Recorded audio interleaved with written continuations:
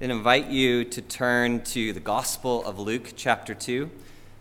If you have a Bible you brought with you, or if not, there are copies in the pews in front of you.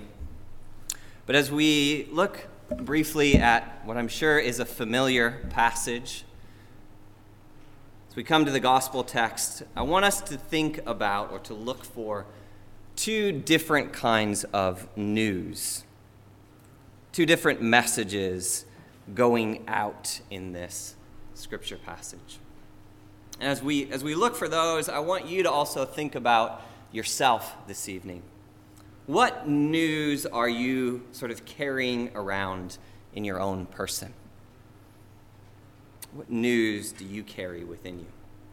In the last couple years, I think all of us have been made aware, maybe encouraged to evaluate or reevaluate the sources that we look to frame our outlook on the world. Where do we go to get our news? Right? Some of you might still get a newspaper delivered to your home every day or several times a week.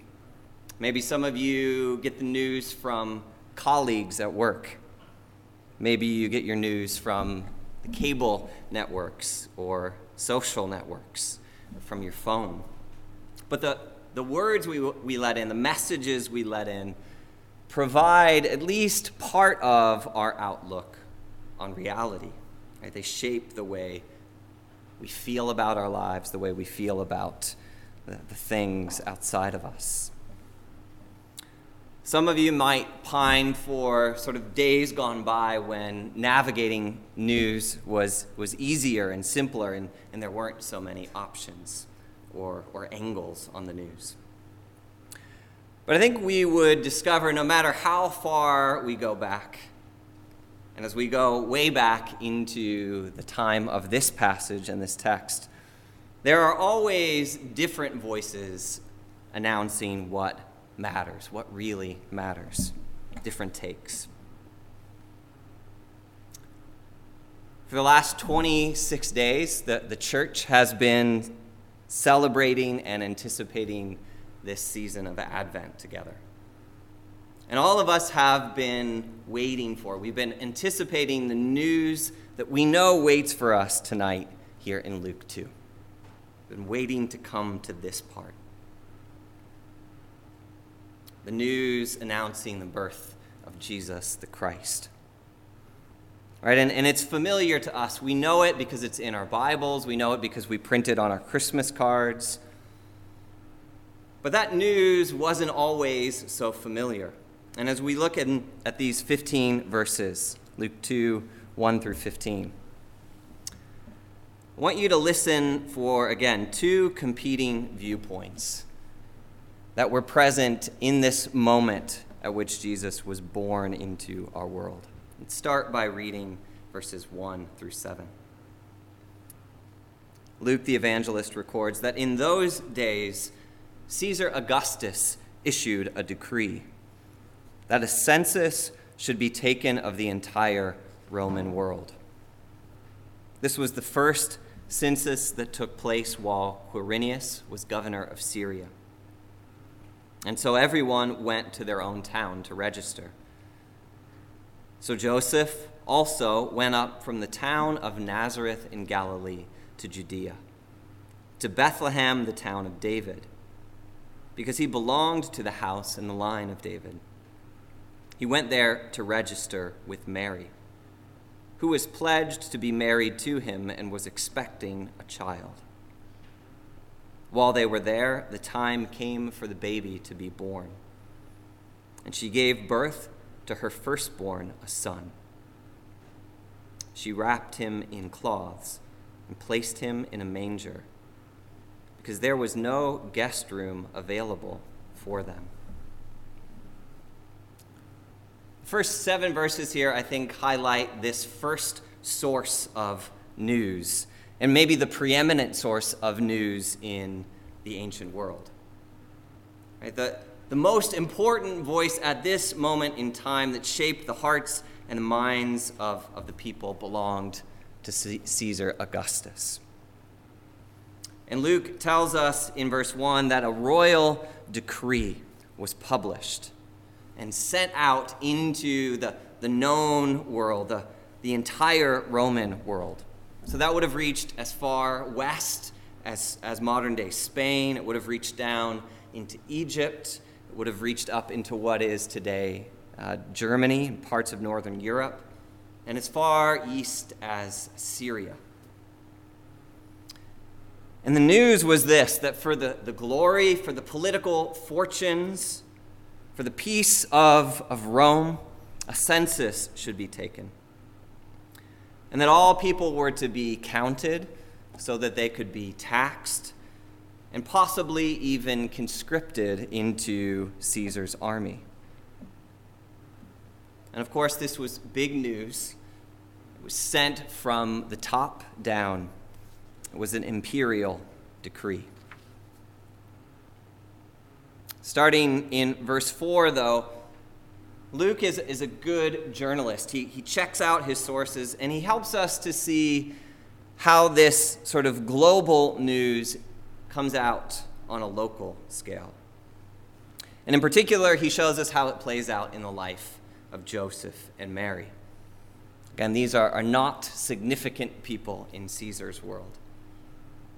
Joseph and Mary live at the far eastern edge of the world Rome controlled, in the town of Nazareth in the province of Palestine. I think the question Luke is exploring in these first 7 verses is, how does the decree that Caesar is king, that Caesar is doing this new thing in his world, he's bringing his people together in his kingdom to count them, how does it shape their reality? What does it do to them? And I think Luke tells us that Caesar's decree, the news of Caesar, is not just an inconvenience. It's distressing to the people who live under his rule. Right? Because the news that Caesar cooks up, the decree that he sends out, puts a pregnant woman far from her home. She's bunked in with obliging but overcrowded cousins and aunts and uncles and nieces and nephews and even livestock. And it's on Christmas Eve, no less. Okay, so maybe that wasn't a big thing quite yet.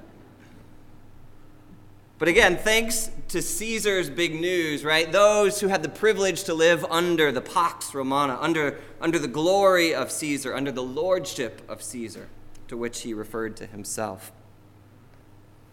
Right? They have the privilege of laying their newborn children in makeshift places like manger cribs. Right? The gospel, the good news, the glory of Caesar. Again, these were all words that Caesar used of himself. Actually, when it plays out, says that whoever is in charge, whatever forces control the world, have little interest in the well-being of regular people. Simple people, people in distress, people who are displaced. So the news of Caesar's is attention-getting, but it only leaves us more anxious than we were before.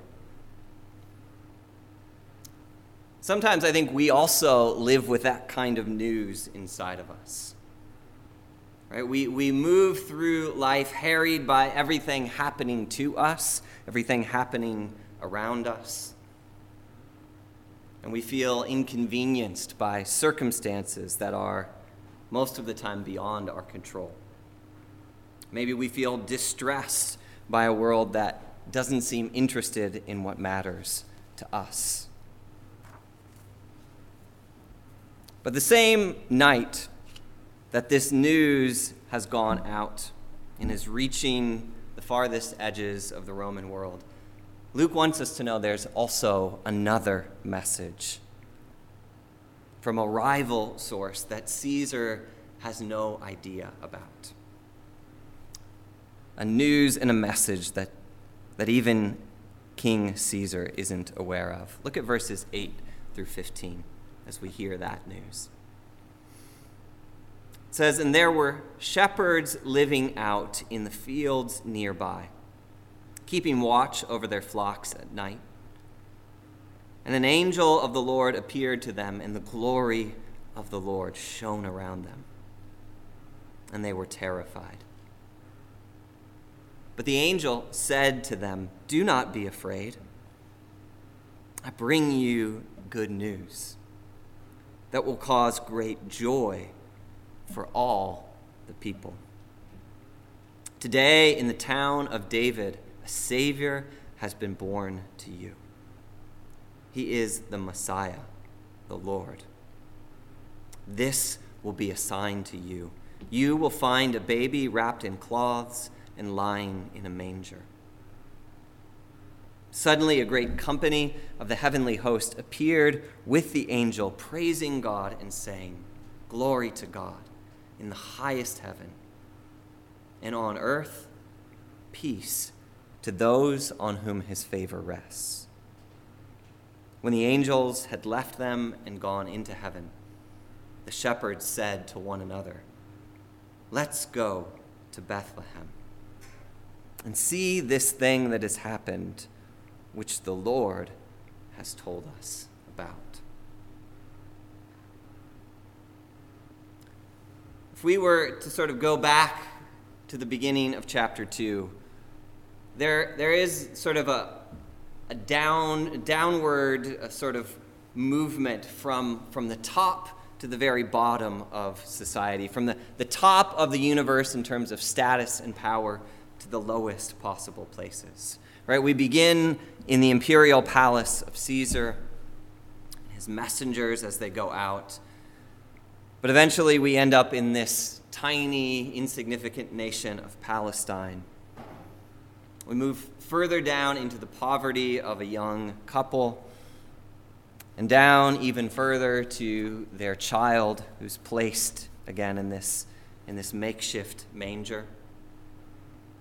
And just when we thought sort of we had reached the lowest levels of status and power and influence, Luke introduces us to a band of shepherds. And if we thought Jesus didn't have much of a bed, well, these guys don't have any bed to sleep in most nights. And these shepherds then, because they live out in the fields, they're probably even less interested in the news that was coming in and out of town. We don't know how interested or aware they were of Caesar's decrees. Luke doesn't tell us. But he does tell us in verse 9 that these shepherds receive a message from an even higher place than Rome. It says, "In the fields outside of Bethlehem, an angel of the Lord appeared to them.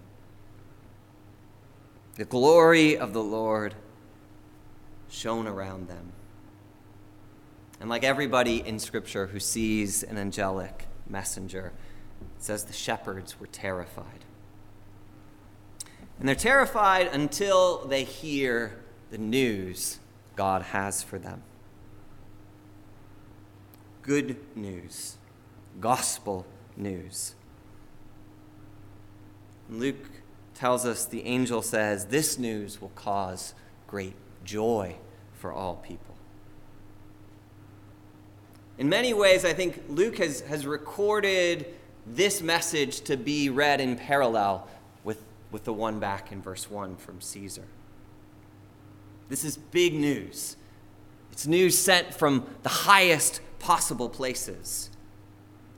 It's news that's meant to have far-reaching implications. But Luke also wants to see how it plays out in real life. And I think in that respect, these two sources, these two announcements couldn't be more different. The good news, what we now call the gospel news, says that this child whom Caesar has no regard for, who he was happy to displace in his census taking, right? A child wrapped in cloths and lying in a manger.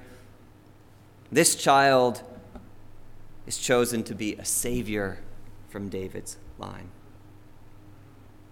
This child will be born the Messiah of Israel. This child will be born Lord of every nation, even beyond the edges of the Roman world.